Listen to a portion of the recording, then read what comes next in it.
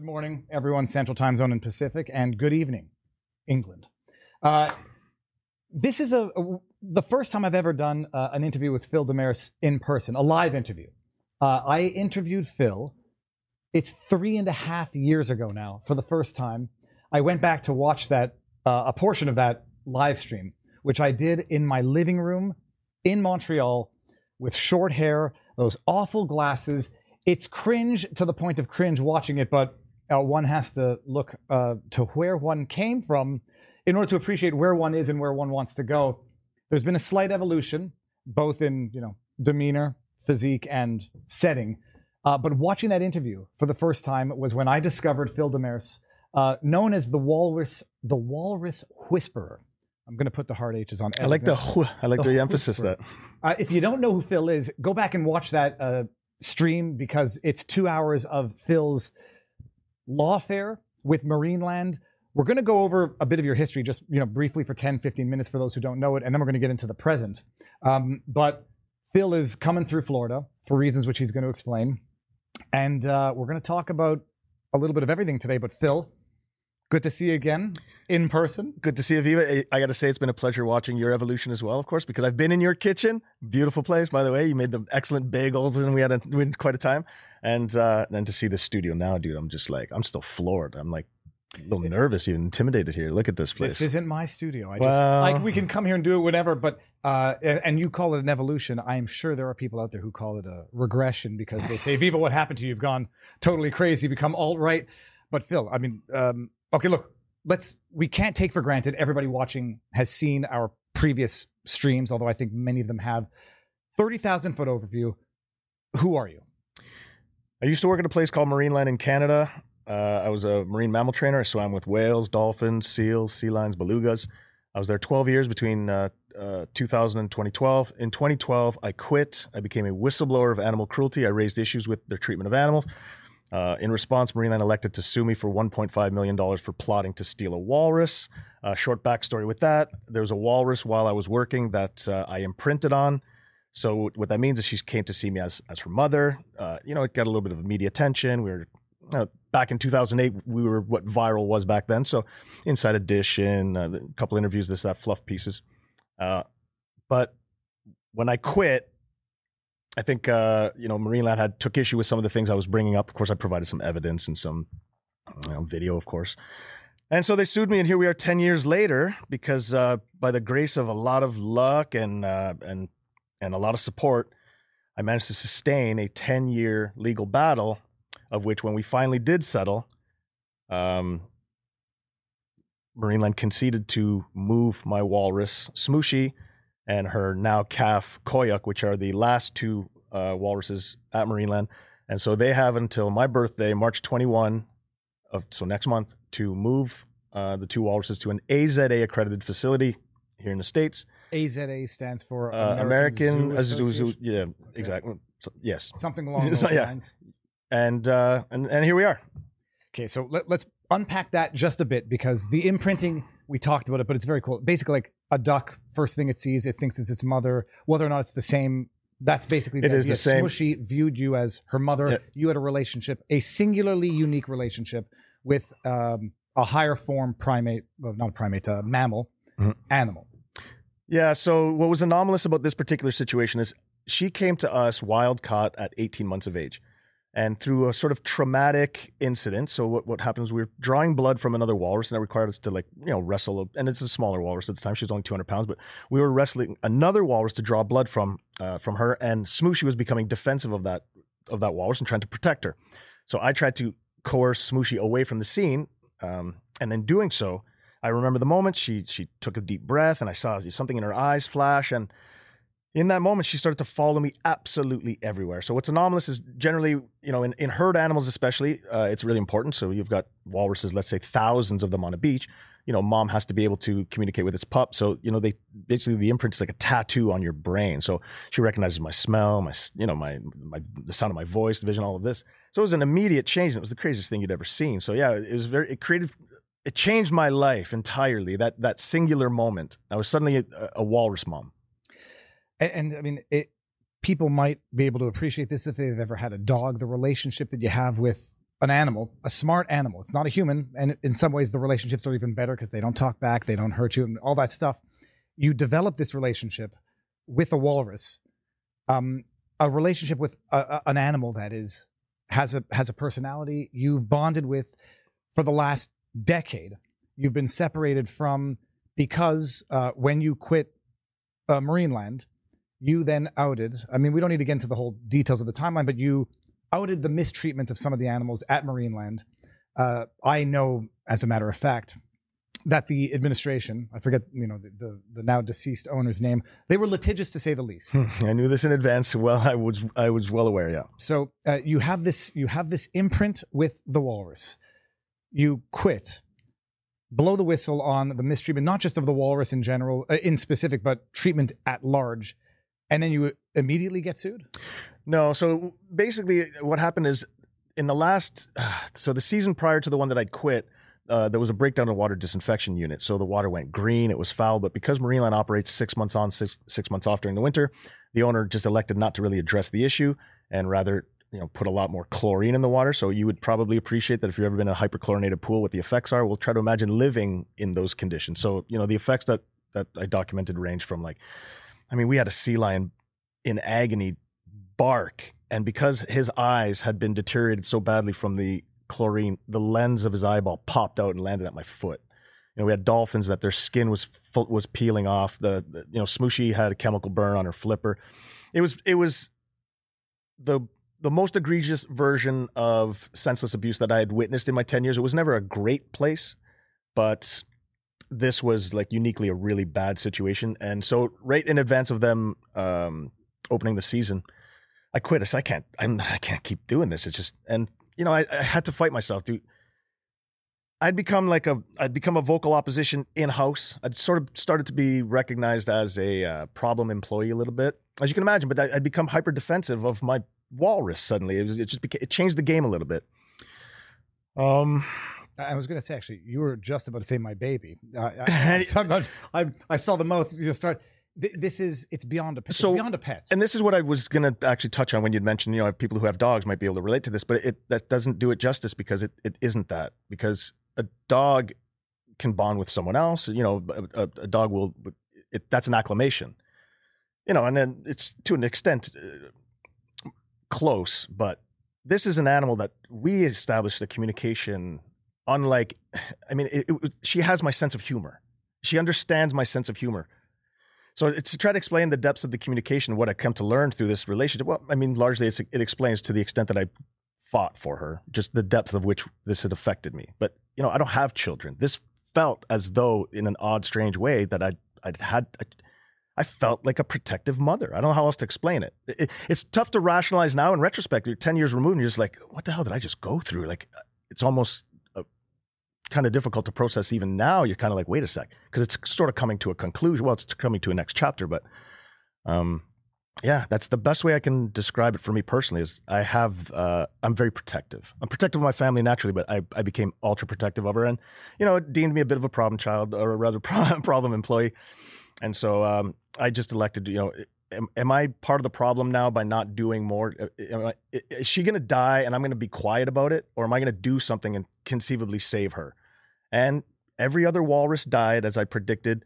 Smooshy lived, which in and of itself is an anomalous story because under those conditions she should not have. But I truly believe because she was in a captive environment that she believed was sort of natural in that she had sort of bonded with her new mother there. So now she doesn't have that disassociation or that separation anxiety anymore that animals get. And as soon as you take an animal from the wild, they're immediately compromised. You've taken them from their family, you've taken them from their space. You don't ever really get a bond. They basically accept their fate and try to play the game as best they can in accordance to your rules. But, this was an entirely different thing. So you quit. You didn't sue. You didn't blow the whistle right away. From what I recall, you had an arrangement like let me come in and see her, make sure everything's okay. How does it get to blowing the whistle? And then we're gonna skip over the 10 years of litigation to get to the resolution. But how did it come to be that you blew the whistle and then got sued? So I blow the whistle, but I don't quit. No, sorry, rather I quit, but I don't quit without the agreement that I can still continue to help the animals, because the reality was there was not a lot of experience remaining when I'd quit. A lot of people had left in advance or during this. I wasn't sort of the only one. No one really stays at this job for very long. Once you're 30, you're like, well, what am I doing here, right?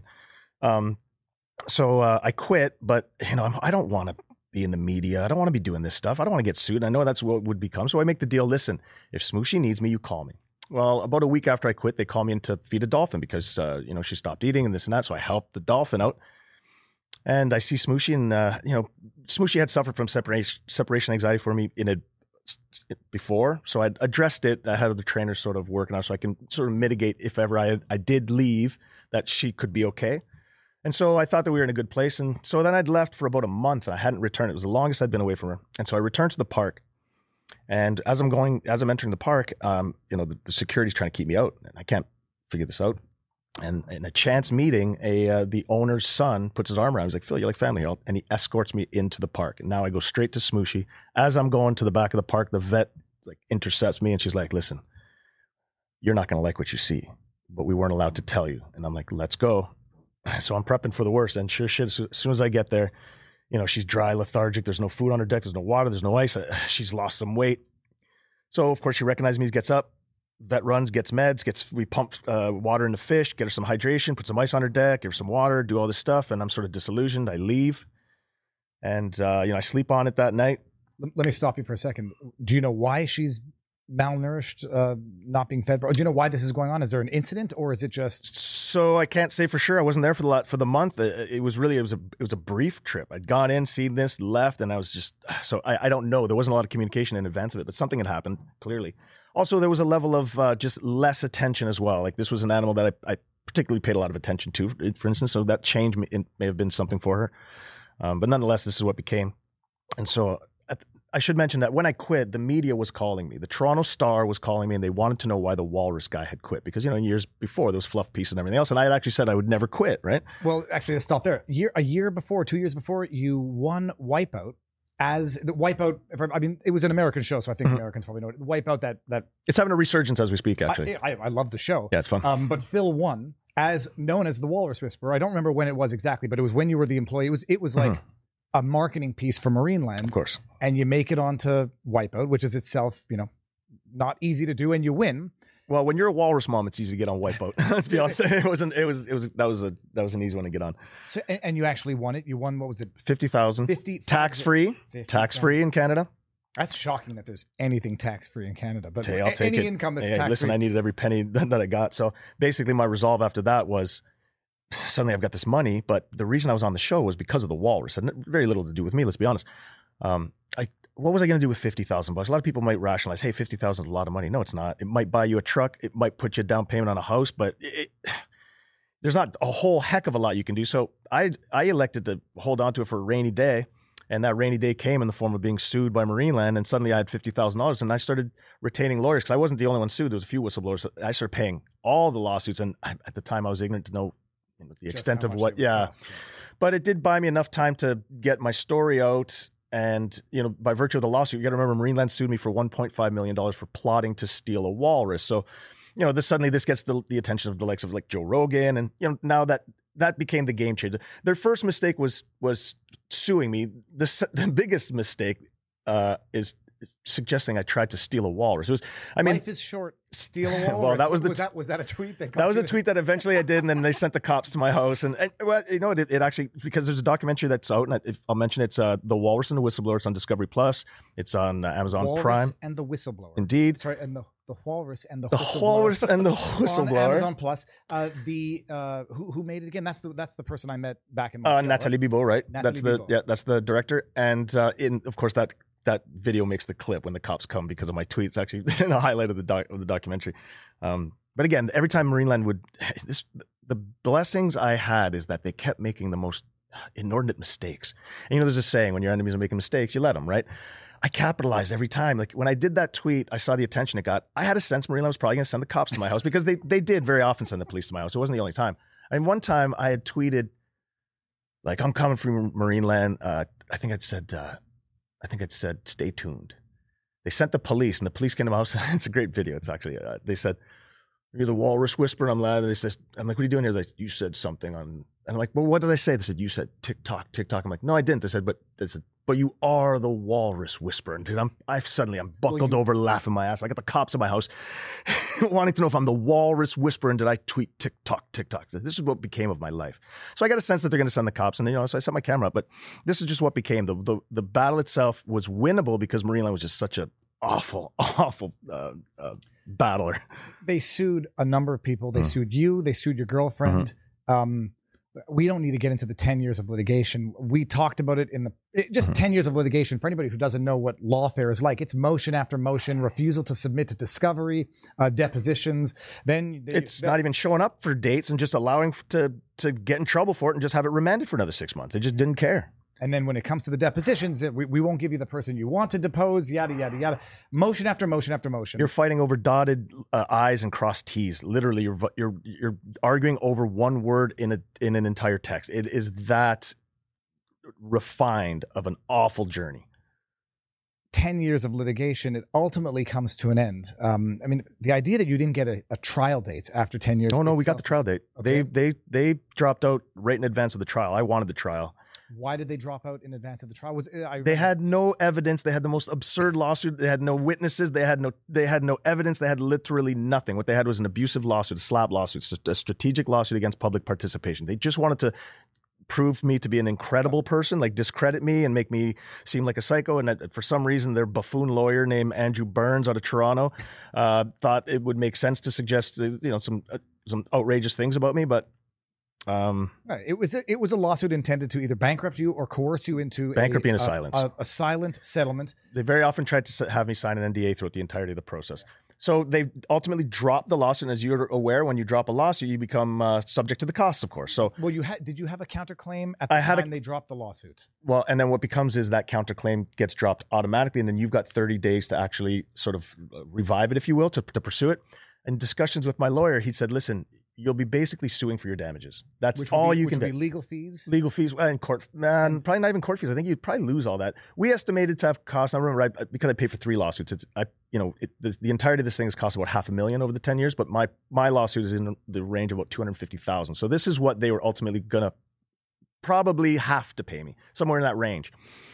And so when they dropped the lawsuit, I said, well, you can keep the money, but I want the fucking walruses. So this is to say, and everybody knows this, court costs, legal fees are two separate things, like administrative costs, stenographers, depositions, etc., versus your actual lawyer fees. In Quebec, to get lawyer fees, you have to prove like abusive process, unless there's some legislative provision that allows for it. In Ontario, it's a little different, but I'm not totally familiar with that. Just so everybody knows. So the $250,000 in legal fees, does that, and then that includes court costs, bailiffs? No, that's my lawyer's. That's directly billed to from my lawyer. That's what he would be submitting, the $250 in legal. So it'd been more than that costs. Okay, give or take $250,000. You say to them, I'm not going to pursue my counterclaim. Yep. Just release, organize for the release of Smooshy the Walrus, like I've been asking you for a decade. Smooshy and her son, because she had a baby while I was gone. How does a captive walrus have a baby? Well, generally they don't. It's a very rare thing, but I have my suspicions on how this became. Deliberate or accidental? Deliberate and synthetic, and I don't think it came naturally. I know they don't do it like that. Well, but they need very specific environmental conditions, certain UV lighting, everything. They're living in a warehouse. It's just not conducive to a successful birth. And walruses really, it's a sensitive thing. It's very difficult to breed them. So, but there is a facility in Belgium that very successfully does that. They had trainers come down, and they were there because just in advance, literally in advance of the COVID shutdown, Smooshy was being shipped out to I think it was either Belgium or Germany, but it's one of these two facilities that she was going to, and those trainers had come down. So the reason that she had she was rejected from being shipped was, and I got a DM and my Twitter at random, anonymous one saying, "Hey, your friends at the CFA, the Canadian Food Inspection Agency, just rejected a walrus transfer because the walrus is pregnant." So that was the first one. They tried 2 days later. So the first day they tried was on my birthday. The second day was March 23rd. They tried to ship her, and then they couldn't get her out again. So suddenly she was back to living at Marineland. And then through much of the process of our negotiations, I was trying to get her to go to a very specific facility.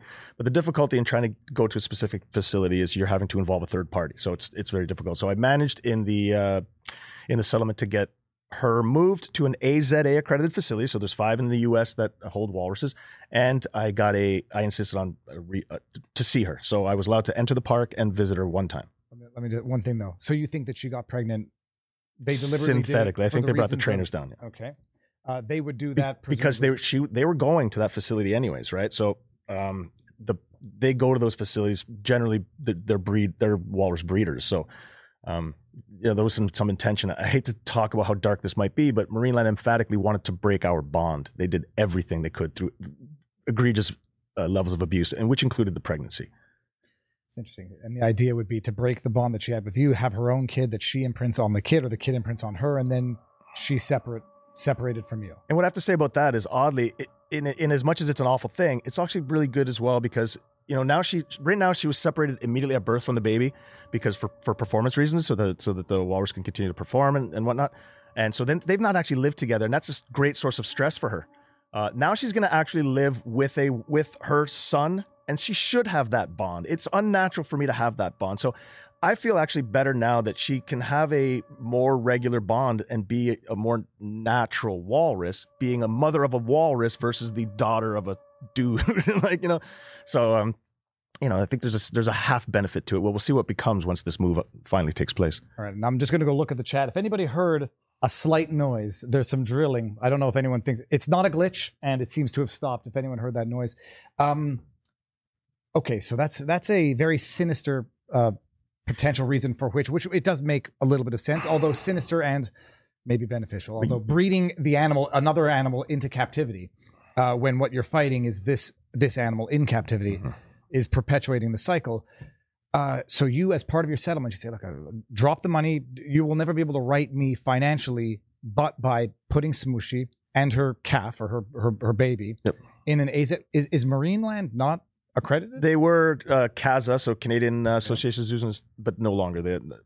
CAZA dropped them. Marineland threatened to sue them if they didn't accredit them, or rather, that what they said was they controlled the messaging, and said they elected not to rejoin CAZA because they were going to be in. They're going to do some development at the park, and they tried to make some excuse of it, but basically CAZA dropped them. Said, yeah, no more, no. Okay. And then what? So as part of the settlement, it's let me have my moment of reunification with my Smooshy. Couple of reasons why. I want to make a health assessment for myself. I don't trust Marineland. I want to know whether she's healthy enough to be moved. It might not be exactly the best in this immediate moment. So I wanted to make the assessment myself. And of course, I wanted my chance to see her again. How'd that go? I know how it went, but I'm going to ask so you can tell the world, how did your reunification go? This culmination of, we're going to get on, because you made this public. I mean, you can't make it more public than going on Rogan to talk about this. This is, international news. You've made it a big story. This is supposed to be the happy ending. Although I'm black-pilled a little bit. I don't think you can have a happy ending to a stolen decade. But how did this meeting go?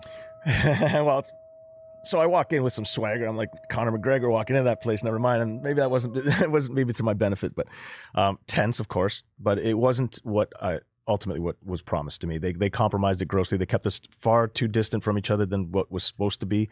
As soon as she recognized me and tried to make her way over to me, they pulled her away.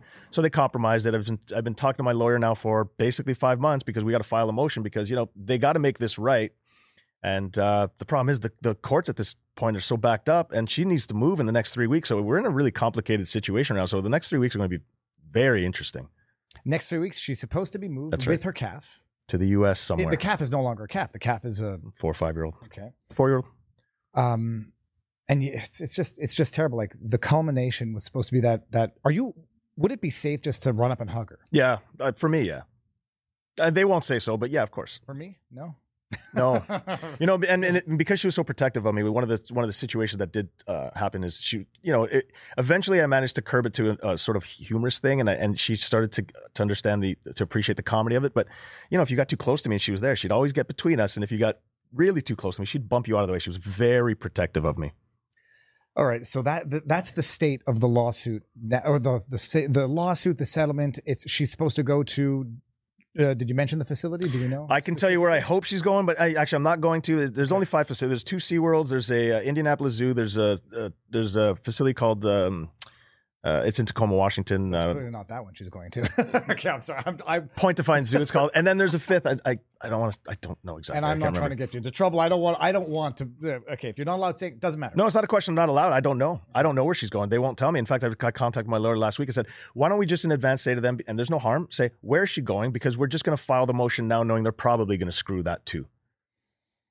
So you're going to find out within the next 3 weeks if the settlement portion of the settlement is going to be carried through to fruition. And I presume until then, it's not a sword of Damocles. It's this anxiety, this stomach in knots will not be unknotted until you see her in her new home. This war doesn't stop until she's moved and it's said and done. And then at that point, the war doesn't stop, frankly. I've got other gears left. But I should mention right now, I am starting to believe that there's a possibility that they just won't move her. And if I were to rationalize that, it would be because this isn't about money. This is about avoiding a trial. And for me to try to actually get the trial to go again as a sort of as a relief is a lot more complicated than just going for a costs motion. So if they just elect not to move her, I don't know exactly what it is that I can do. It might be just to the extent of getting my money and basically it. I don't know yet, but I'm getting suspicions that they may compromise this. Okay, I'll cross my fingers, except to say that if there's a signed settlement and there's a default on the settlement, there are motions to file, a motion to enforce a settlement. Fingers crossed, we'll know within money and time, isn't it? We've got an animal who's also lived a lot longer than any other walrus at Marineland. So every day that this thing gets prolonged, it's ultimately the risk is that she dies. And this is what they're risking, which is crazy to me, because if she dies, how can they possibly settle with me? So they've actually, to have taken this whole 6 months has been a great risk, because the settlement, it says Koyuk and Smoosh have to be moved to an AZA facility. If she's dead, they can't possibly actually fulfill the settlement. So why they didn't move her already is quite baffling. Well, see if anybody on their end is listening and making it happen. What the deadline is? Your birthday, 2023. What's your birthday again? March 21. March 20. March 15th is the Ides of. Beware. Okay. We'll see. So we'll be in touch, and of course, just so everybody, you'll mention it again at the end, but where can everyone follow you to see how this chapter of your life ends? Twitter, Walrus Whisper, Instagram, Walrus Whisper, TikTok, Urgent Seas, which we have to get into. That's the next chapter of my endeavors. And don't look for me on Facebook. Walrus Whisper. Although there is an Urgent Seas on Facebook as well. There is a group there too. Oh, I get it. Urgent Seas. It's Urgent Seas, one word with SEAS on the end. Urgent Seas. Urgent Seas. Urgent Seas. And I presume that it's not Walrus Whisperer 76 because there were not 75 other Walrus Whisperers. No. I get lucky. I always get the first one. Okay, so that's chapter 1, people. That's how long did we do with that? That's not so bad. Yeah, 25 minutes on chapter 1. And it's an amazing chapter. People should understand the lawfare about this, and they should understand the hell that you've gone through. For me to know, and I know we mentioned it the first time, but like, if someone had my dog and they're like, I'm not giving you your dog back, sue me. What if they were compromising that dog? It would be consciously compromising it at the time as well. You'd be able to witness it. It would be a source of rage that might drive a person to do bad things. And so, touch wood, you haven't done it. Yes, touch wood. Well, I'm very lucky. Oh, we're in trouble. I'm very lucky to be surrounded by very supportive people and people that keep me in check. Literally in check. So for those who can't see, there's a mild. It's not a posse. It's a posse. It's a posse. Sure. It's not a good group, and we just had breakfast before the show, and it's fantastic. And we talked about a lot of things, which I said, remind me if I don't get to them. Before we even get into the next chapter, an interesting thing. What do you do for? I mean, you've crowdfunded for the legal fees, because I know what you do. Tell the world what you do. It's not everybody wants to spend their entire salary on legal fees, but what do you do? Because it's interesting also. Well, I had, when I quit Marineland, I didn't know what the hell I was going to do. What the hell is a walrus trainer wind up doing, or someone that swam with orca? What do you end up doing? So I didn't want to work at a gas station. So I actually got lucky, and I picked up a trade. I sort of worked with this neighbor, and he taught me this thing. Now, I stole his business, even if only briefly, but why would I want to make $25 an hour when I can make $1,000 a day? And so I had a business for a couple summers. It was a concrete construction business. Did okay, but I had a lower back issue suddenly real quick. And I live in a house, and in the basement there's these. I have units that I rented out, so subsidize my costs. Well, I elected to change one into a short-term cottage rental, which does quite well for me, being in Niagara Falls. I live in a little waterfront property very close to Niagara Falls. So that does quite well for me in the summer. And then I have a part-time casual job, which still is a lot of work, being a Canada Post mail carrier. So I'm every day walking 18 kilometers out there, delivering the mail, delivering the good and bad news, baby. So you walk, you average 18 kilometers a day whenever you go? Yeah, the routes are between like 17 and 22 kilometers a day. Amazing. It's crazy, man. I always say, like, if I had a job, I used to, I worked selling shoes at Sports Expert. I worked at a camp shop, a bike shop. I like that stuff. Mhm. But to have a job where you could spend the entire day like listening to books, listening to podcasts, is that what you did while you were It walking straightened my head out. I got mentally a lot healthier. My lower back got stronger. My mental health, I don't even know how to stress how much healthier I became just by virtue of walking and having that time. It's just, there's something about it. It changes the voice in your head that otherwise doubtful and challenging to coming up with solutions. I discovered running. Suddenly I become a little bit more endeavorous in health and exercise, and I love it. And the other thing about it that I have to mention is I'm a casual, so I'm not actually full-time. I could have been a long time ago, but I don't like the idea of committing to anything generally in life. So, but the flexibility that work at Canada Post gives me is that I work when I want without a real opportunity for reprieve. They can't be like, you're out of here, bud. It's like, and they work quite well with me. They're very supportive too. So it's a dream. I work when I can, and when I can't, if it is that I have to go do something like come to Florida, I'm able to do so and sustain this thing. Do you have any one memorable moment of an experience you had while doing this? I mean, you have to have had some pretty outrageous things, but is there one that comes to mind off the bat? Not one that I can say.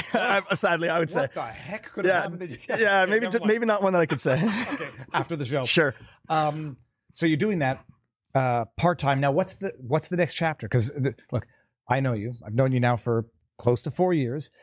It was never a question of once this chapter ends of you just saying, okay, well, now I'm done. The experience you've gone through has driven you into a new path. What are you up to now? Well, so what's become is I got a bit of a niche skill. Like it's so we should mention that over the course of that 10 years of that legal battle, simultaneously with the government, I was working in trying to ban the import, export, breeding, and the captivity of whales, dolphins, and porpoises. And we successfully did so in Canada. So, I've got a unique set of skills, if you will. I know how to sort of destroy facilities, and I certainly am educated in health and safety of animals, et cetera. And so these days, it just came natural to expand into start a non-for-profit, an organization to exactly bring a sense of urgency to the situation of whale, dolphin, and porpoise captivity, if you will, and that's what brings me to Florida. Frankly, you've got a lone orca named Lolita, aka Tokite. Tokite is her real name. Lolita, the stage name. Gotta stop it. They named it Lolita. A long time ago. Her. It's a girl. I should say a woman. It's a female. Yep. Lolita. She's been in Miami for 53 years. So they named her Lolita before. That's her stage name. Any sort of connotation of right, and which is actually a kind of it's kind of an issue now, because anytime I try to post a hashtag free Lolita on any social medias, I can't now. It's actually odd. I can't even do that. I'm actually at some point I'm gonna have to reach out to Elon and say, listen, there's a situation where there's a Lolita where perhaps this is not anyways. Let's do it right now, Elon. If you're watching, the free Lolita, or I love Lolita, or I'm saving Lolita. Well, not to be confused with Lolita Express, but I don't see a way to work those. Well, the thing of it now is because her original name was Tokite, everyone's reverted back to calling her Tokite. So free Toki works. How do you spell Tokite? Tokitae. At least Lolita's easy to remember and right. to spell. But okay, so we get, I guess, back it up a little bit here. The walrus, you have your experience where you see these higher order animals. They're intelligent animals. They're community animals. They're living in. If it's not squalor, it's imprisonment. And I'm guilty in that I say I like zoos. We go to them, and every time I go, I feel actually depressed. And I won't name it because I'm not trying to badmouth any particular zoo. I'll do it. Well, there was a black bear, and we're all in there, and I'm like, I said, get the kids away from the bear display because this thing just looks miserable. It looks like, I felt like Ace Ventura, like, dog's miserable. What are you feeding him? You put these higher order animals in these small enclosures, paint whatever flipping palm trees on the back you want. I remember once, I think it was San Diego, just an elephant sitting in there, just like waving its head, waving its trunk. I'm like, this is miserable. Zoocosis. And so, you have your experience with the walrus, and then you look around and say, Jesus, it's not just walruses, it's dolphins, it's orcas. I mean, frankly, I don't want to point the finger at all zoos, but generally any captivity of animals is a compromise of that animal. Animals are not natural, or wild animals even by virtue of being seen and conscious of being seen, are no longer anything of what it is that they should be representing in the wild, because you're a threat to them. So that bear, when you say was miserable, absolutely it was miserable. It's being seen by a bunch of people when it should not be seen by a single solitary set of eyes, you know? So it's every animal that I've ever seen in a zoo is compromised just at the base level. But when you see them, you learn that, they're very, very often starved for performance. I mean, let's just talk about the Miami Seaquarium. Recently, the USDA revealed that they'd starved 11 dolphins to the tune of losing almost 100 pounds on one of their oldest dolphins for the purpose of wanting them to perform better, for the jump higher, and et cetera. So that they're more eager to do the trick for the food because they're hungry. They put them on drugs. You know, if people knew the truth, and this is what I'm doing now. I'm taking the veil off of the bullshit. You go to a zoo, and what you're fed is lies and a convenient story, and they always want to say, we help animals we conserve this, we do this, pillars of conservation, and then you go to the gift shop and you see what the truth of the matter is, right? So, and do you mean that they're plushies made in China type? No, I'm just saying every exit is through a gift shop. Just remember that. Well, no, I don't mind the gift shop so much, but then I go and it's a plushie made in China. I was like, okay, well, you guys got to make your profit so you can see. When I go to the zoos, I like to rationalize it to myself, even if it's in a quasi dishonest way, that if it's not a conservation, but the animals are rescues, they are injured animals that will die in the wild, okay, I can tolerate that and even support that. But then so many of them aren't, and you have these animals which I don't know how they either got there or stay there. So people have been sounding the alarm for a long time, but this is sort of now where you've turned your energies and your expertise of 10 years of litigation, lawfare, and animal welfare. Well, we set a stage in Canada. We set a precedence. I mean, the work is done. I mean, we can now replicate what we've done in Canada elsewhere. And frankly, I'd love to see something similar happen in the state of Florida, because you got a lot of dolphins, you've got a lot of you got an orca in captivity. You've got these animals, and unless something is done immediately, because remember, these animals live a very long time. In the event of, let's for instance just hypothetically say Florida were to adopt a pro whale position, and say, we're going to end the breeding, import, and export. These facilities still have 30 years of having these animals, regardless. I mean, we're not saying you have to release them tomorrow, but we should end the problem and give them the chance. And 30 years is plenty of time for them to change their business model. And let's be honest, SeaWorld already has. I went to visit SeaWorld the other day. I didn't pay, and to go in and do what we do, and they've gotten away from even advertising the orcas. They've gotten totally away from that sort of toxic branding, and yet the orcas are still there, but they just are no longer the stars. Well, people need to understand this now. Okay, explain to us the situation with Lolita, and I'm only saying the name because I can't remember the other name. Tokite. Toki. It took me 10 years to remember my wife's family's name. I'm going to have to stick with Lolita. That's been imprinted now.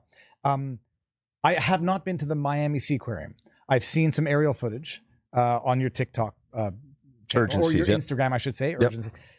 So what the heck is going on? There's an orca whale that is not on display, that is sitting there quite literally stewing in a big pool. How big is the enclosure?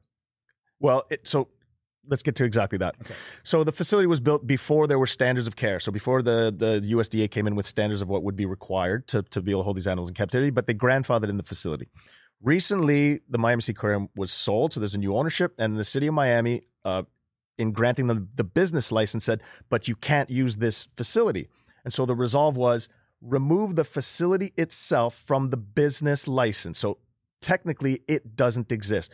That lifted the USDA protections of Lolita, and she's off public display. The stadium is crumbling. Forget about it. And that's why the only way to actually see her, and this is how we sort of began to sound the alarm, is when we came months ago, we flew a helicopter over there. I had to see her with my eyes. I thought Marineland was the most atrocious facility I'd ever laid my eyes on. The Miami Seaquarium is not even a close lick. I think they're worse. So let's give you some background on Lolita. She's been there for 53 years. Her last orca tank mate died in 1980. Hugo. He committed suicide, smashed his head against the wall until he died. There's awful footage of him actually being craned out of the pool. She's been alone now. So what does that make that? What's the math? It's 40 years. Yeah, alone. And so you've seen the footage. What does she do all day? She stares at a wall doing nothing. When you said, I saw one of the videos, and it didn't look like the whale was moving, except for the flipper, the tail. You could just see it sort of stabilizing. It looked like greenish soup, like Orbitz, the old drink. But just so everybody appreciates this, it was an inhumane practice. So they say, okay, you have this whale, you want to, there's a transfer of ownership of the business, whatever. They say, okay, look, we're not going to make you get rid of the whale. It just can't be part of the business because we don't want no you advertising, no profiting off pictures, nothing. It doesn't exist. except that the whale is still there, probably getting, I can swear, shittier treatment than she was getting when she was on display, because at least the water had to be clear. I guess They clean. would have put a little bit more They would effort put a in the little more- aesthetics, so now sure. this thing is a forgotten relic in an attic, except it's an animal. I mean, I don't know how you qualify the intelligence, but We can't. Walruses smarter than dogs or stupider than dogs? I should not say stupider. I Sorry, that's not nice. Less intelligent. I listened to a recent, just a portion of it. Eric Weinstein was on Rogan, and he spoke of how we're always trying to study animals and beings from our being human perspective. from our being the most intelligent. So it's sort of like looking down, if you will. When the reality is we are incapable of studying up. They may very well and probably are significantly more intelligent, more socially complex, emotional, all of that to the tune that we don't even understand. But Phil, they never made an iPhone. They can't be as smart as Give them thumbs, man. We've made weapons of war that can kill people in unimaginable Yeah, but ways. that's We what have to be orcas are. smarter. Orcas in the ocean are weapons of war. They have no predators. That I mean, the reality is, it's a utopian world for them. It's play, fight, breed, and that's it. And just explore. But for humans, so I mean, look, we will not try to put on a hierarchy of intelligence, but as on par with the dog. Like if we look at a dog and say they're smart animals, they have personalities, they're social. Like a walrus is, if not definitely no lesser, probably. All of them are significantly more intelligent to the tune where you're baffled by it. You're just like, well, and it becomes a little bit. It actually starts to change your. It changes the way you think about. It's what changes your perspective of captivity, because suddenly you're like, oh, wait a second. There's a higher level of consciousness here. There's thought. And this is where, like, my frame, I forgot where I heard it. I'm sure it was a Rogan podcast. It might have been a Huberman podcast, which I've been getting into heavily now. But it's like, for a human, there is no greater torture than solitary confinement. Like you could rip fingernails out, so long as there's a human there, so long as you have some form of interaction. No greater punishment, no greater torture than being locked in a room alone with your own thoughts, with your own solitude. And that's what goes on with this whale every day for 40 years. And now rationalize this. Orcas live in their family pods throughout the entirety of their lives. They have stronger bonds than we can even conceive. And the male orca will live the entirety of its life until its mother ultimately passes away, no greater than a whale's length from that mother. I mean, the bonds, the family bonds are things to the extent that we don't even understand. So when we try to equate what the level of torture is, it might be to the nth degree with orcas. And something else we discussed before, and thank you for reminding me, Marineland. You walk into these facilities, SeaWorld, they play these videos and they say the orca is an amazing animal. It can dive a mile deep. It can swim 50 miles in a day. And then you turn your head to a flipping, complex, intelligent entity in prison, can't swim more than 20 feet. Can't Squirting water for fun. Squirting water for kicks. It's absurd. You know, they celebrate. You know, in the wild, these male orcas have 6 foot long dorsal fins, dorsal sails, and yet right before you is an entirely collapsed dorsal fin on this orca, and yet they don't even really talk about it. What does that mean? A collapse? Is it Well, like- imagine a fin being much like a big ear. It's largely cartilage. So because if in the wild, orcas are able to sustain a level of speed and depth that'll keep the water will keep that sail nice and erect. And in captivity, the whales are logging at the top, so there's nothing to actually support that. So it just over time, it just keels over. Always. That's interesting. I guess it's sort of like when people lose their teeth, the jaw ends up also just sort of withering away. And so this, by lack of what is required for the movement, it shrivels up. And You know, if they're swimming fast and they're 30 feet underwater, that thing's going to be straight. I mean, that's its function. It's you know, it helps them swim. It steers. It has a function. In captivity, they're not moving. Okay, so this Lolita now is still at the SeaWorld facility, the Miami Seaquarium, yeah. Sorry, that is in Miami. Mhm. I don't think I know I haven't been there. I just don't know if I've ever been in the vicinity. Sitting in this tank, stewing away in solitary confinement. Well, they've got a Pacific white-sided dolphin in there, but the reality is there's no bond. It basically is a moving inanimate object. There's no, there's nothing there. Frankly, it's torture for both animals. It doesn't even make any sense. I didn't realize that adding another higher order doesn't make animal sense. intelligence. Okay. They try to rationalize it to try to appease people that might criticize the solitary confinement and say, well, she's got this. No, she doesn't. They may as well throw a basketball in there. What is going on with her? So, and what are you doing about it? What are you trying to do about it? And what's the state of affairs? Well, the concern is, so to appease the general public, what became is there's been like this, there's been this union of this organization called Friends of Tokite. It's a not-for-profit that was started by a gentleman named Pritam Singh, whose real name is actually Paula Bombard, but he's a real estate developer. Now, stop for 1 second. How does someone go from the name Paul Lombard I don't know. to Singh? One is a distinctly Indian name. The other one, Lombard, I don't know, Brazilian, Italian. You know, he tells his own story, so you have to get it from his mouth because no one seems to know exactly what's going on with this particular character. And who is this individual again? Well, he's a quite a wealthy real estate developer in Miami. So it's strange that he would have interest in a whale, right? Well, he might have interest in the stadium itself, but okay. Ding, I ding. I didn't even have anything sinister about that. I was like, okay, it makes sense. They'll buy the business that has the stadium on it. Okay. Well, it seems to be that they're it's sort of like a controlled opposition, if you will. They've come in and they've said, we're going to take care of Toki. We're going to try to improve her conditions and all this stuff. And it's just a peculiar thing. Shouldn't that be the responsibility of the zoo itself? But, you know, so this organization comes in and now everyone, including much of the activists in Miami, are holding hands with the facility itself and this organization, which is claiming to want the best interests of Lolita. They very rarely sort of suggest that they'll release her, but they say it's a possibility. But listen, I've been in this game a long time. I never trust zoos, or especially any spokesperson or people that generally, when it comes to organizations, especially animal rights organizations, it's worth to look a little deeper very often to their intentions. This is why I'm hoping to start something a little bit more unique, a little more edgy, of course.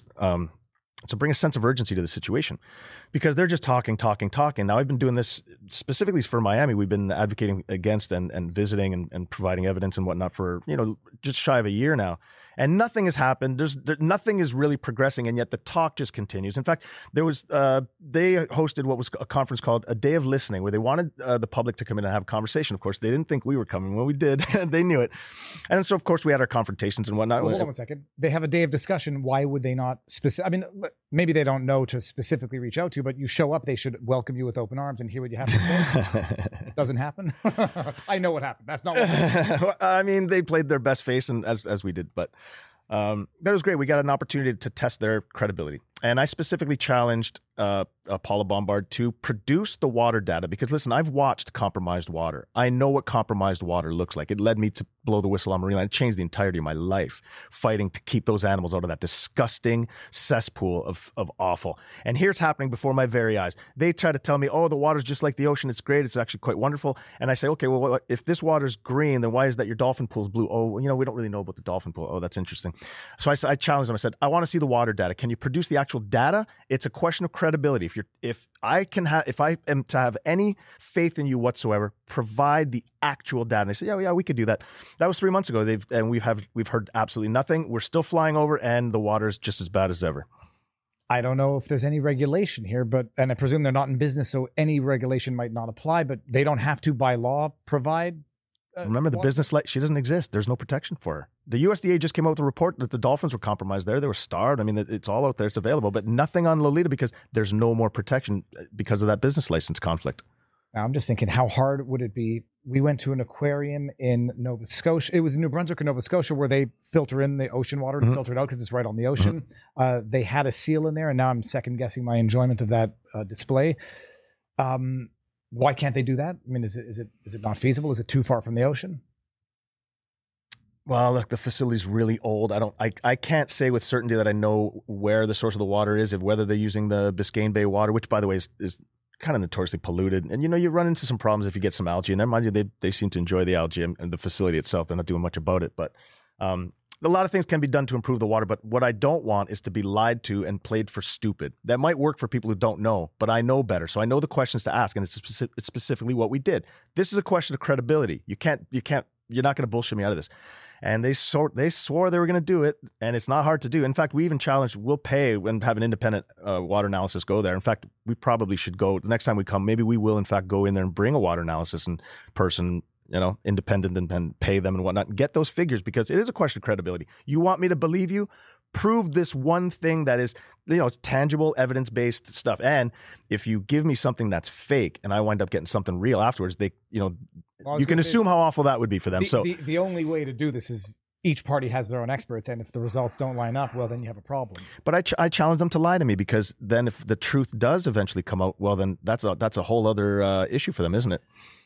Let me ask this before I forget now. You know, they say we're going to release Lolita, a 53-year-old orca.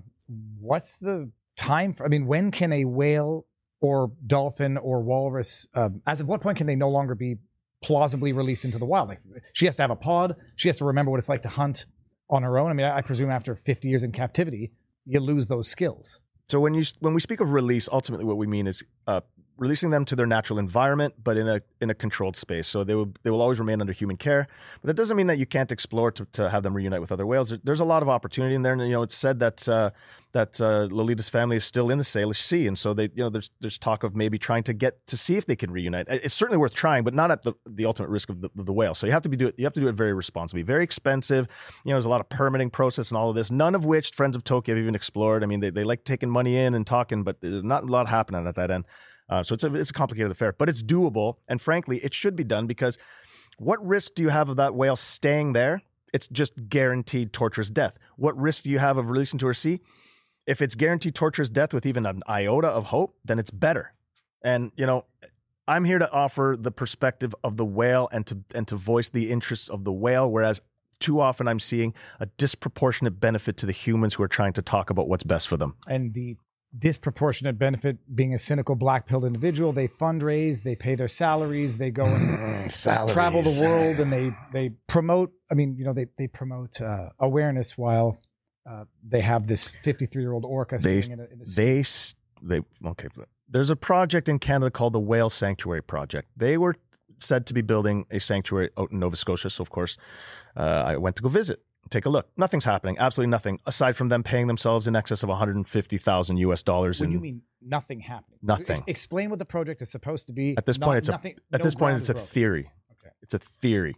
So it's just talk. It's just talk. It's just talk. And so again, disproportionately beneficial to the, well, and it should be mentioned that Paula Bombard, in fact, teamed up with one of the co-founders of the Whale Sanctuary Project. Odd, because while this gentleman who should be working on the Whale Sanctuary Project and bringing whales in Canada and building this thing is spending more of his time while receiving a full-time salary for what he should be doing, focusing on talking about bringing a whale to the other side of the continent. So it is a big conflict. It's very conflicting, but where you scratch where it sniffs, eventually you get to the root of what's going on. And that's what we're doing. We're just scratching. If you scratch where it's, listen, I'm going to write that. I'm going to take a mental note of that one. Earlier before we started live, you mentioned there might be some very easy to understand monetary reasons for which no one wants to set the precedent by actually successfully releasing Smushy or an orca. Elaborate on that, because it's quite interesting. If you can do it once, you can do it more than once. Right. So you've got a facility like the Miami Sea Aquarium saying, "Oh, we are fully committed to doing whatever is best for Lolita, including her release." Well, if in fact Lolita were to be successfully released, would that appease the public, or would they in fact say, well, now we want your dolphins, and next we want your manatee? I mean, this is the reality. So the industry itself will talk and appease, but they cannot risk the successful release of one of their animals or a better story ending for them, because then there'll be a new precedent set, and now you'll have an entire industry at risk of people wanting and demanding for the same for the rest of the animals. Is it? I'm asking this even as someone who thinks that they might have once upon a time enjoyed, appreciated the industry. Is it not an industry that should just be ended entirely? Yes, of course. It's something that should never started. We know better today. You would not see an aquarium in North America starting today. If we were starting orca captivity today, it would be an uproar to, the world would be flipping on itself. But instead, we've been it's been normalized a little bit. Now, granted, in the case of a place like Miami Sea Aquarium and even Marineland, some of the younger kids don't even know it really exists. It's so abhorrent, and their budget, obviously the advertising budget has been cut and everything else. But kids today hate these places. It doesn't. So really, the industry's already evolving. It's just a question of are they willing to let go yet? But old ideas, sometimes the people with them have to die before real change happens. And this is what ultimately became of Marineland. The old man dies, his cuckoo ideas are gone too. This needs to happen a little bit more elsewhere. But, I'm still trying to push the issue to try to change the laws to basically put these people on a shelf life. And when you say the old man died, the old man literally died. The owner of Marineland actually died in the context. His lawyer took over. He's now the sole controlling mind of the company. Okay. Andrew Burns. So lawfare, it doesn't just sometimes kill the target. Sometimes it kills the individual engaging in it. And when you talk about legislative change You actively took part in legislative change in Canada. Describe that. I think we touched on it earlier, but describe it. One day I get an interesting message on Facebook from a lawyer in Ottawa, and first, I start shaking a bit, like, here we go again. And then, he says, listen, I'd like to have a conversation with something interesting, and he proposes that we start a private members bill with a senator. So it was actually a bill that was tabled in the Senate, which obviously takes a long time. It's a little longer, more difficult to turn into law for it to get ascension, but. It's actually now the most heavily debated and the longest bill to ever pass. With the longest debate ever, because there was obviously a lot of conflict. We had some, we had some people in there trying to kill the bill. Of course, some lobbyists and everything else. Marineland put their best foot forward to kill it, but what ultimately went through by way of legislation? It's a ban on the import, export, and breeding and essentially the captivity of whales. But because Marineland was grandfathered in, they were able to keep theirs. So now when that law came to pass, Marineland had in excess of 60 whales. They currently have 38. That's how in 3 years, how many beluga whales died. And just to offer you a perspective, we always had 5 to 7 born a season, like beluga whales born. And so that's how Marineland managed to keep that population sustained. So people always assumed, they've always got 60 whales. Something good. No, every year, 5 were dying, 5 were being born, Being born through natural reproduction? Yeah. I'm going to go back to the chat and locals for a bit to see if there's any specific questions that I may have forgotten. So basically the industry, in theory, will die with the next generation of captive orcas. It'll evolve. Eventually, at some point, they'll just recognize that it's a liability, and that's our role. That's our job. We have to make it such that you want to incentivize the facilities to discover that it's in their best interest to move the animals, and you can only do so by virtually trying to destroy them and producing the evidence and everything else to prove the atrocities that are happening. And that's what we're doing. We're bringing a sense of urgency to the animals, and I think the best way to do it is give the industry a shelf life, and I think it's fair to the industry. Frankly, it gives them 30 years of still having whales in captivity to operate. Listen.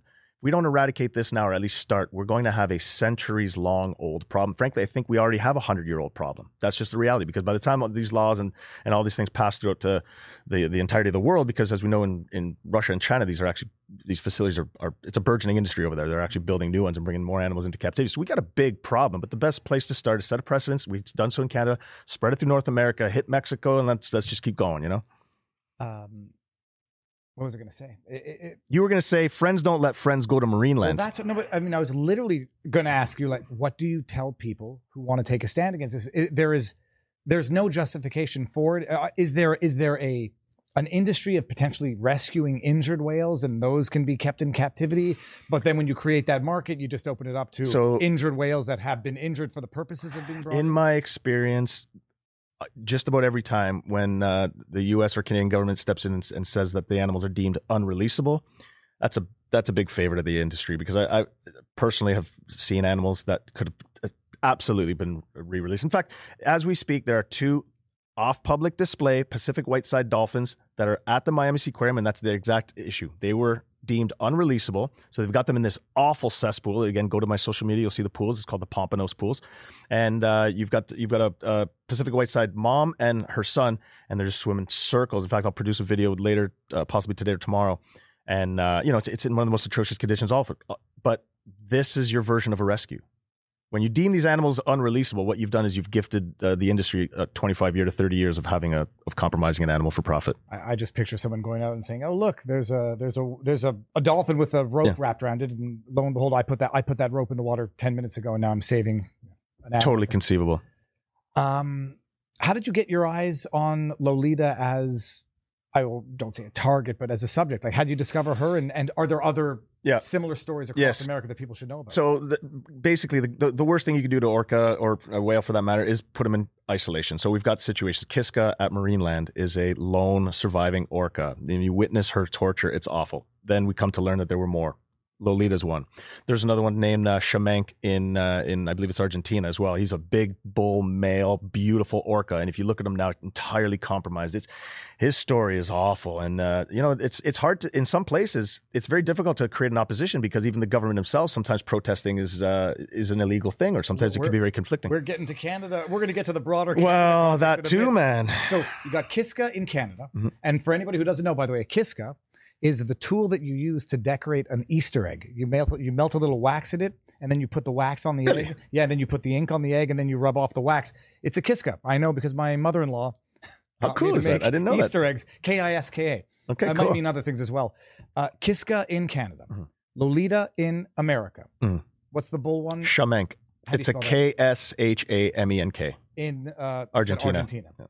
And so you say, damn it to hell, I'm going to come down here and raise hell.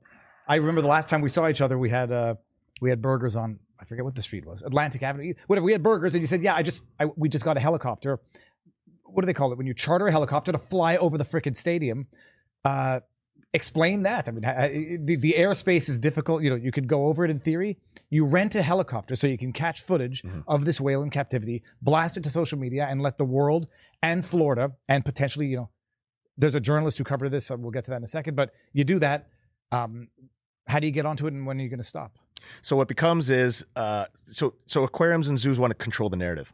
But what's become is we've taken it. And so now they're playing catch up all the time. And the one thing I've always learned is, you know, when they're playing catch up, you definitely want to be playing relish. And that's what's happening here. So we got a hold of the microphone, and we've got a big one. So the goal is make the microphone bigger, bigger, and bigger, spread the word of this thing, let people know so that, and control the narrative essentially, because everything is about narrative control. I mean, that's just the bottom line. So you have to be able to provide some, the opposition. And at this point now, we probably have a louder voice than the Seaquarium themselves. They're always playing catch up with us. Well, I mean, I don't know how many followers Seaquarium has on social media, and it's true. That day of conference, day of listening conference was done specifically as a PR damage control because of the damage we were causing them. Absolutely. In fact, we've watched every one of their moves. I suspect there'll be one soon as well, probably because of this interview and because of the materials we produced. They'll be coming out with a statement saying that the water parameters are great and her health is stable and she's strong and we love her. We love her. We love her. Right? What is the old lyric of the song? If you love me, let me go. Yeah. But, who was the journalist? There was a local journalist in Florida who covered the story in some detail. Do you remember the name? That's Louis. I don't want to not get his last name, guys. Louis Aguilera. He's great. Actually, Louis is great. So we wound up getting a little bit of a friendship together. But we were able to, while we were there, we had a great interview and we got a great rapport. And we actually were able to provide for them some video footage because at the time, they weren't able to get their helicopter. So, hey, man, can you give us some footage? We got you. So, yeah, we work with governments and I've worked with politicians, lobbyists, this and that. And, you know, we've got, over the last 10 years, I've managed to befriend quite powerful people. I mean, even being on this show is a huge, it's a power move. You don't see the Seaquarium sitting in the seat. And next time I go on Rogan, I assure you the next time we promote a demo at the Miami Seaquarium, we'll have 200 people out there. And a demo, you mean a demonstration? Demonstration. And by right? the way, anyone from Seaquarium, I mean, I'd love to have them. It's not, I wouldn't be rude or disrespectful. I'll give you the contacts. Bring Paula Bombard out here. Have a chat with him. It's a question of if anyone were to see the footage, and I've seen it. It's out there to see. This is an animal which, at the very least, is as smart as I like to say smart, but it's an animal that is clearly in distress. I mean, there's thoughts. She's thinking of this being looking at a freaking glass in stewy, warm. She very subtly, on occasion, dips herself down to the bottom of the pool, which is like 22 feet. So it's actually shorter than she is long, to cool off for that 1 degree difference in that thermocline. And then you see her pop back up. That's the extent of her living right now. So the bottom line is friends don't let friends go to these institutions. And they suggest to throw eggs at them, sure.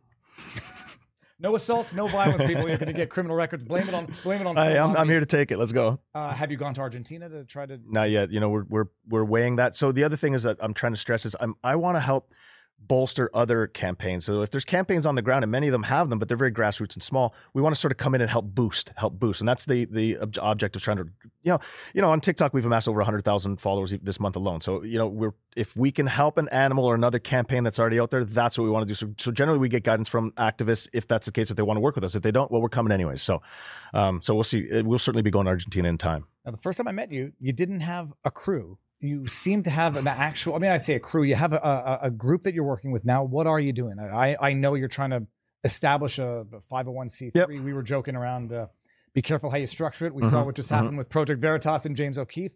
So you are trying to make this a more formalized Absolutely. entity, institution, so that you're in this for the long haul. And I want everyone wearing urgency shirts. I want stickers on every car. I want everyone to know where to go when they need the source for all information to try to wage war against. I call us. We do evil to the evildoers. Now, you haven't gone to Argentina, are you not? Look, I think I know of your composition a little bit.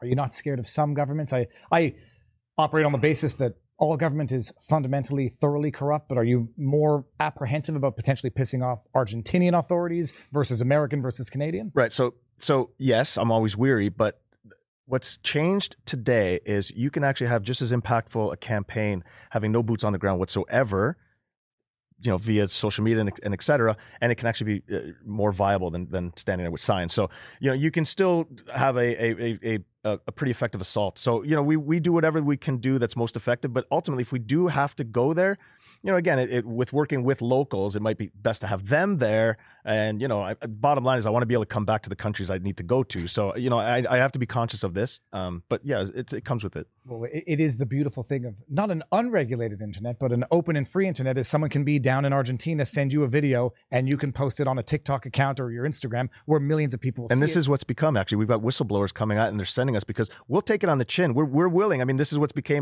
sort of become, because in that 10 years, I wasn't the only one doing the damage to Marineland, but I was the one putting my face forward. So if anyone wanted to help, they can stand behind me, give me the info. I'll publish it.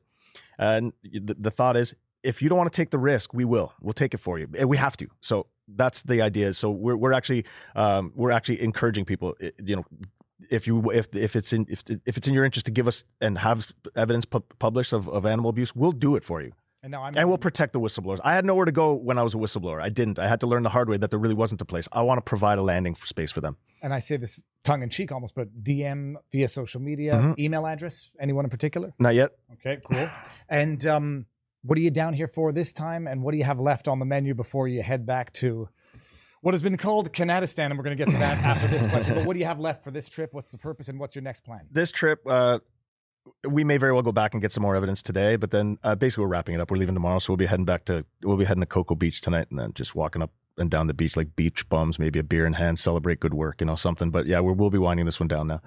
What have you accomplished? What have you gotten this trip around? Evidence, great videos. I mean, we produced one yesterday. We'll do another today. We've got. Stay tuned is what I always say. We're here to keep things current. We're going to be, because these facilities won't. We will.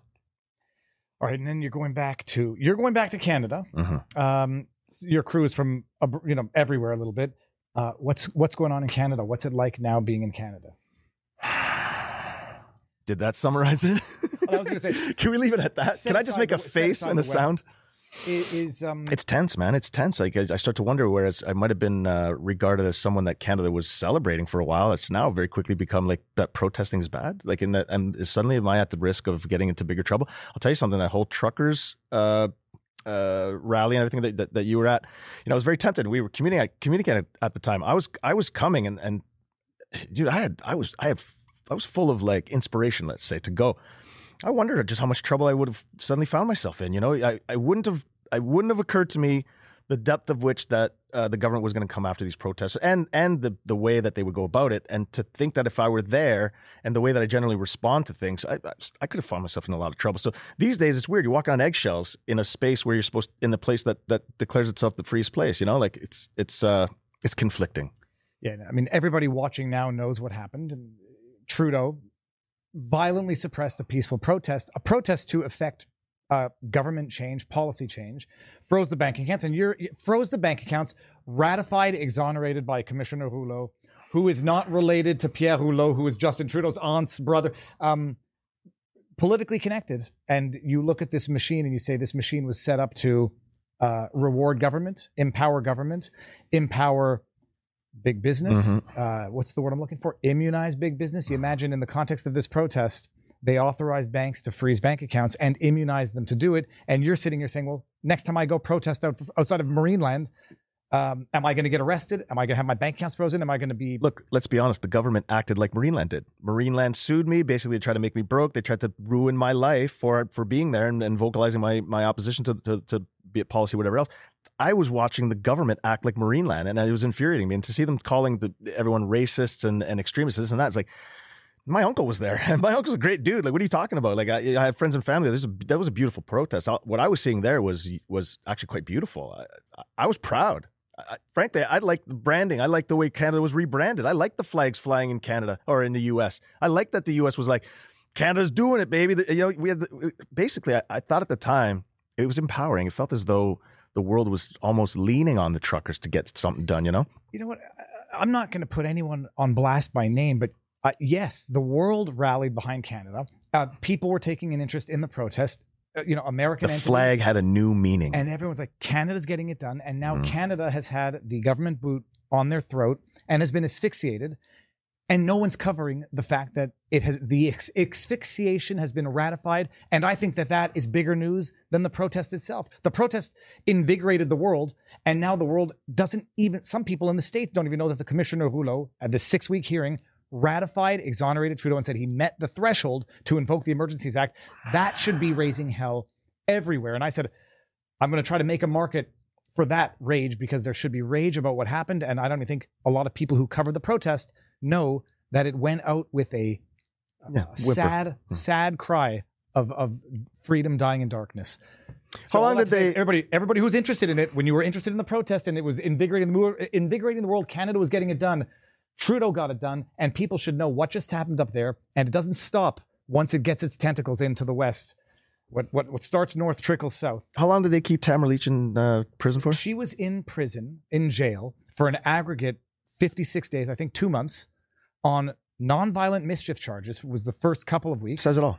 And then on alleged breach of her bail conditions, which were not to post to social media, because a third party posted a picture of Tamara Lich on social media, and she attended. That's called having a boot on your neck. No, and she attended the Justice Center for Constitutional Freedom's Gala Award, which she was, if not explicitly, tacitly authorized to attend, but she sat at a table with someone who she wasn't supposed to have communications with. It's not a Canada that I thought I grew up in. She was in jail for 2 weeks. I just got to give the proper credit to Pat King, was in jail for, I think, close to 5 months. Jeremy McKenzie. These are serious sentences. What would be required for that level of sentence is what I'm saying. What would be required to actually get a sentence of that sort? I know some great crimes that don't get that. Non-violent mischief charges. It says it all. And Pat King was in jail for 5 months. Jeremy McKenzie went solitary for he was accused of more serious charges not related to the protest. Whereas that dude who ran over people at the protest in Winnipeg, out on bail. He posted $250,000 bail, out. Violent attack. It's a world gone backwards, but it's like it's deliberately done to scare people, suppress people. And it's why you're finding now people are making their worlds a lot smaller in Canada. What's happening is a little more isolation from people. Everyone's sort of like making things smaller because it's almost as if no one wants to risk getting on the radar. I publicly announced that I had donated to the convoy. I donated to the GoFundMe. And then when they shut that down and reimbursed everyone, you're one of those radical overseas foreign funders. My grandmother was, it's either Russia or Ukraine. My family is from a country that changed hands, but there was some foreign influence, second generation Canadian. But no, I gave to the GoFundMe. When they shut it down and refunded me, I gave 10 times more to the Give Send Go. I publicly announced it before they doxed everybody, and I got doxed on that list. I was afraid they were going to. That was CBC that doxed you? It was. I'm not even mentioning the name of the individual who doxed. Because the government works for the CBC now, weren't they? Remember they were taking all their evidence from journalism? They're a branch of the government. It's the definition of fascism. The marriage between government, media, and big tech, big corporations. What's the latest coming out of Canada? CTV News posted an article yesterday. Not enough data to justify to support annual boosters. And I'm like, you effing idiots! You just spent the last year promoting it, boosters. I said. I don't want to blackpill you, and I don't want to depress you. When you go back from Florida, you cross the border, you sit down there, you go through customs. How does it feel to go back into the country? Do you have the slightest bit of optimism for the long-term prospects of Canada? I want to move to Florida. I won't lie. So I go home, I try to make as much money as I can to come back. So my focus right now is on my work, and because I'm just based in Canada and financially that ain't going to change for a long time. This is just what it is. Keep my nose clean as best I can while also simultaneously getting it dirty. I'll probably wind up getting in trouble one day. I wonder if this continues, but my long hope is that ultimately this thing changes. The pendulums always swing, and briefly always too far. So it'll come back. I don't know when, but you hope. Yeah, well, the question is, it's going to come back under, not that we want to discuss the politics, but the pendulum's going to swing back. It requires a momentum from the other side. And now the momentum that was Pierre Poilievre looks like he's just joined the momentum of Justin Trudeau. For everybody who doesn't know, Pierre Poilievre, the conservative leader, was elected to, or he was, replaced Aaron O'Toole. And he talked a good game, supported the protest when it was politically popular. He got me. So, yep. No, he was out there having breakfast with the organizers. Freedom, inspiring the world. Commissioner Rouleau comes out, exonerates Justin Trudeau. Pierre Poilievre backtracks and says, I was supporting the protesters because they were fighting just inflation. And I'm like, that was 2 weeks ago. On Friday, you know who Christine Anderson is? Yes. Okay. Well, for those who don't know, Christine Anderson, European MP, I had her on the channel for a brief 30-minute interview. I won't say she's a nationalist. I think a populist wants to support a country's autonomy, a country's identity. Which, by the way, used to be a very celebrated thing for countries. Patriotism used to not be a four-letter word, but now they've substituted patriotism with fascism, or no, sorry, not fascism, nationalism, which has the Nazi. Mm-hmm. So she comes to Canada because she was, vocally criticizing Trudeau abroad, humiliating him in front of the European Parliament. She comes to Canada. And the Canadian media dubs her as a racist extremist, and Pierre Poilievre convenient says vile, hateful things she's ever said. She should never have come to Canada, which I see. Telling a foreigner to go home is not the best look for anybody. Where do you go politically? I mean, I don't even want to ask you that. It's never fair to ask someone who they vote for. But what are you going to do? It's an impossible.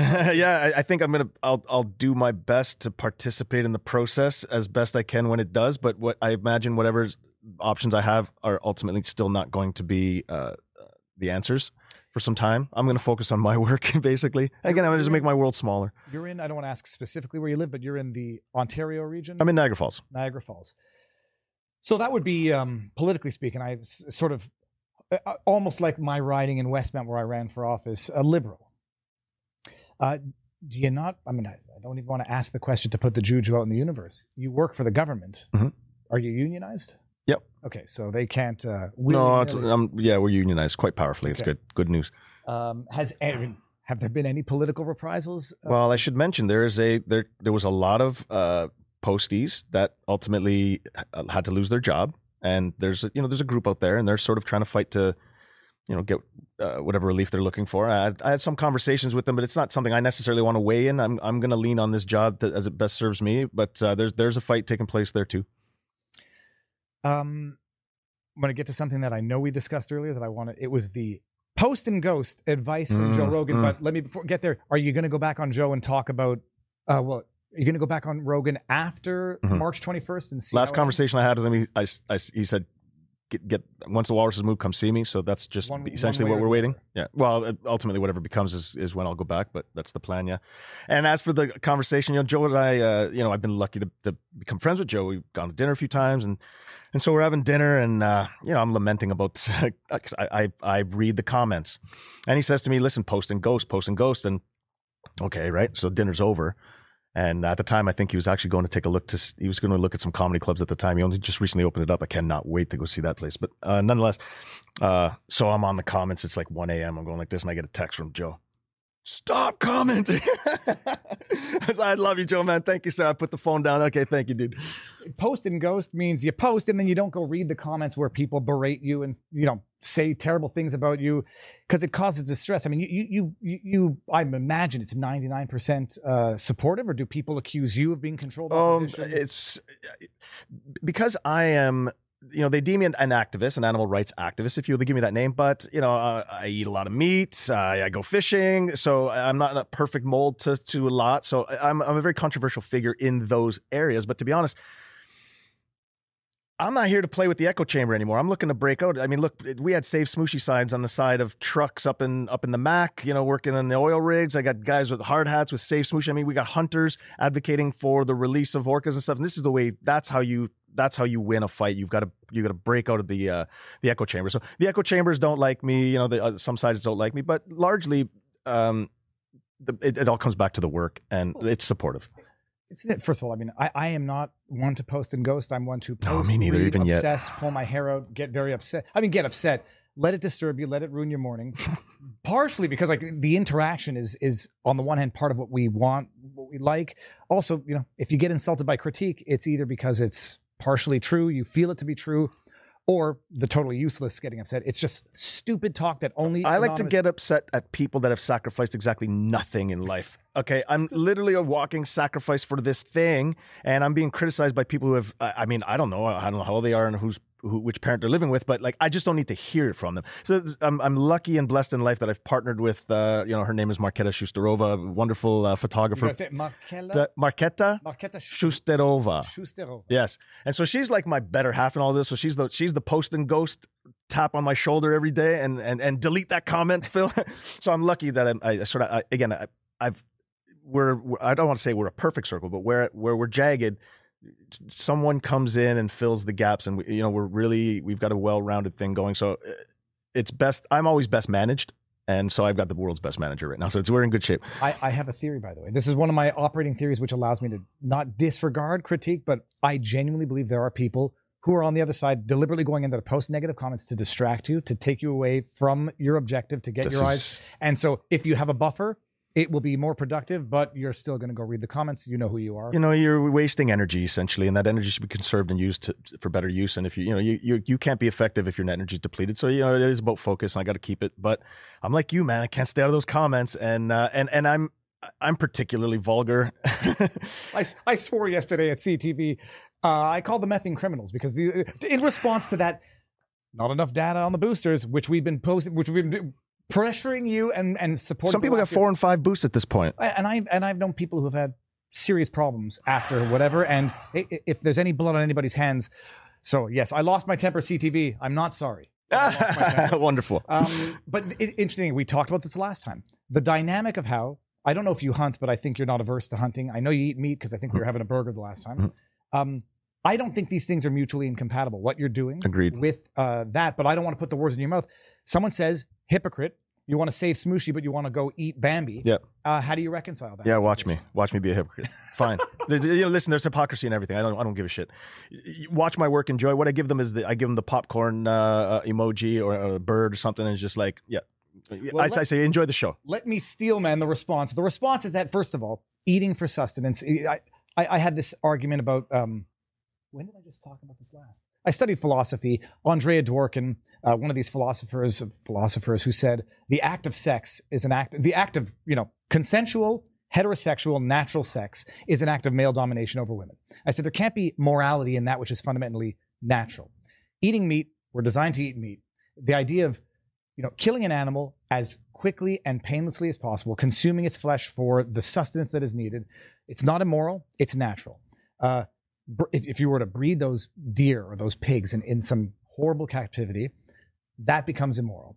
Well, when it comes to population and whatnot, nature has its way of fixing it anyways, and in many ways it's pretty awful. I mean, You can watch deer. I mean, overpopulated deer, the situation that happen, and they wind up in the streets and stuff as well. Like, it becomes a real problem. New Jersey, like the black bear infestation, because they stopped the hunt, they stopped the cull of certain animals, and it leads to other problems. Now, granted, I've always found that more problems come when humans try to manage things too much, and wildlife management seems to be one that's often too very juggled. So I don't want to be the spokesperson for culling herds or hunting and this and that, but listen, hunters themselves in many ways are providing the funding to keep these populations healthy, and it's in their interest. The one thing I don't do is I don't try to, and very often I do the same with even visitors to these parks. You don't want to demonize them necessarily for it, because it could be a question of ignorance just outright. So you want to provide them with the best education possible, and thereafter, if they continue to do something stupid, then you get to call them stupid.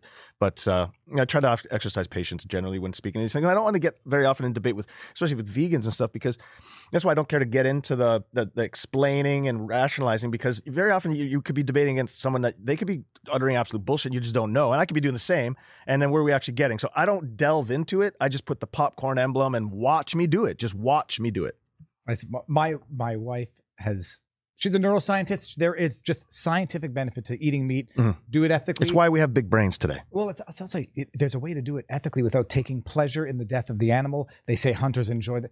I think everybody should have to hunt their own meat. If you want to eat meat, you should have to hunt. I mean, it's fair. And so no judgment on my behalf. It might make a lot less meat eaters, frankly. I mean, if it just would probably. Okay. I don't know that I could take the shot. I mean, probably. Okay, let's say definitely I could. But but I don't want to. My issue with taking the shot would be missing it. Yeah, all of naming the that, animal, yes. and then having like All of that, I want to make yes. sure that it's. Okay. Now, what else was there? There was something else that I had to ask you. I'm going to forget what it was. Phil. Okay. Remind me. Was there anything else that you want to absolutely specifically mention before I forget? Well, I'd like to give a shout out to a situation that just recently occurred that a few people might know. But there's an organization out there called Sea Shepherd, and its founder Paul. Hey, why am I forgetting his name? Jesus, Paul Watson. It's absurd. That's a brain glitch and nothing more. I remember the name because it's not Paul Joseph Watson. Right. Everybody, it's another Paul Watson. Well, Paul Watson got ousted. He is the founder. He actually physically made the he had a hand in making his own logo and all things.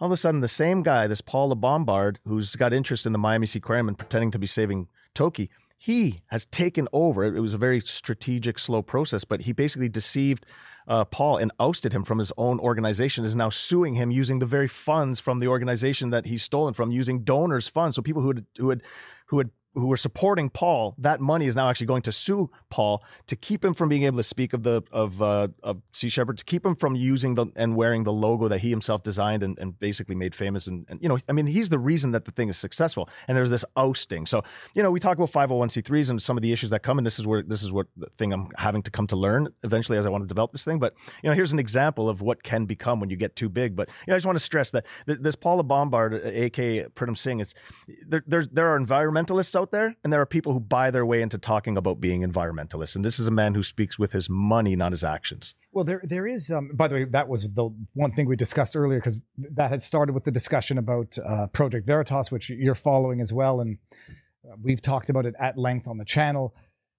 You need to grow in order to maximize efficiency, maximize reach. But then sometimes you grow too big. You lose control. The board gets too big, and there's always conflict in the back. There's always something going on somewhere. If you're always having to look over your shoulder, you've already gotten too big. Well, there's drama on the one hand, but then there's overt corruption. Like anywhere there's opportunity, there's going to be predators. Predators come in and prey. Mm-hmm. That's what they do. There's one more thing I do want to touch on. Okay. On the shepherd, Sea Shepherd. Sea Shepherd, and that was the actual that was the whale wars. Whale wars.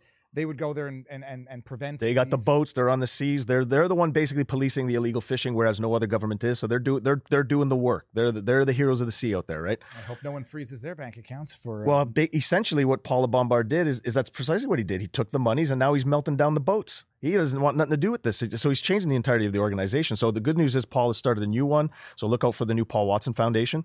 But what I did want to touch on, and this is generally it's a plea. When it comes to animal rights issues and laws, generally it's a liberal platform that seems to be pro-animal. But I do get a strong sense that a lot of people on the Republican side feel equally strong for such an issue like whale captivity. And I really believe that if the Republican Party were to sort of endorse a pro-animal a policy and a position, I really think that they can do a lot of good work, right? And I do believe that that's just something that I believe the right doesn't touch on enough. And I would like to see that maybe discussed a little bit more on that side. Now that you say it out loud, I'm seeing branding, and I'm not saying this to be glib or funny at all, but the pro-life movement of the right, it's only different in degree of not supporting captivity. You're not wrong. Of animals. It's precisely a form of. I'm not going to use any hyperbolic comparisons. It's a form of torture. It's a form of isolation. It's a form of ending a life. It's inexcusable. But funny thing you mentioned about what Paula Bombard, or what's the first name? Pritam Singh. Okay, so he changed his name. I don't know how or why. What he's done with the Sea Shepherd Institution, melted down into a useless entity. My theory, that's exactly what the board of directors in Project Veritas decided they're going to do with Project Veritas. Maybe he pissed off the wrong Pfizer, the wrong company the one time. Or... The good people do. Let's be honest, the good people do. If you're not ruffling feathers, then you're not going to be effective in your work anyways. And so sure, he's a controversial figure, but good. That's how you get shit done. I never found him controversial. I mean, I know Wikipedia describes him as... Oh, I'm not talking about James. I'm actually talking about Paul. Yeah. Well, there I know they were engaging in activity that was overtly, objectively dangerous. It's the nature of what they were doing. It's not a situation I would ever find myself in on one end or the other, because I'm not going to be on a whaling boat, and I'm a neurotic person who has a morbid fear of death. I ain't going to be on the Sea Shepherd either. It'd be fun though, wouldn't it? Could be interesting. I don't know, man. You want to go? Let's do it. What do you think? I'll go on it to go fishing. Okay. To Well, eat the fish that we that might catch. be a little conflicting, just saying, but I think they run hand in hand. They're just, but no, I think that's exactly what they're trying to do with Project Veritas. Just eradicate the entity of any use, any purpose, because it went one step too far by pissing off one powerful person. you got too many hands involved. Okay. Watch The Walrus and the Whistleblower. Follow me on the social medias. Thank you, Viva Frey. Thanks. Now, hold on. Before we do this, I'm just going to at least, do we end it? Can we end it on Rumble and we're going to go to locals for a few minutes? Okay, we're going to end this on Rumble. Go to locals, vivabarneslaw.locals.com. Dude, I'm getting you started on locals as well. Yes, let's go. I need all the advice I can. Listen, TikTok is good for reaching the masses that you would otherwise never reach. Locals is good for building.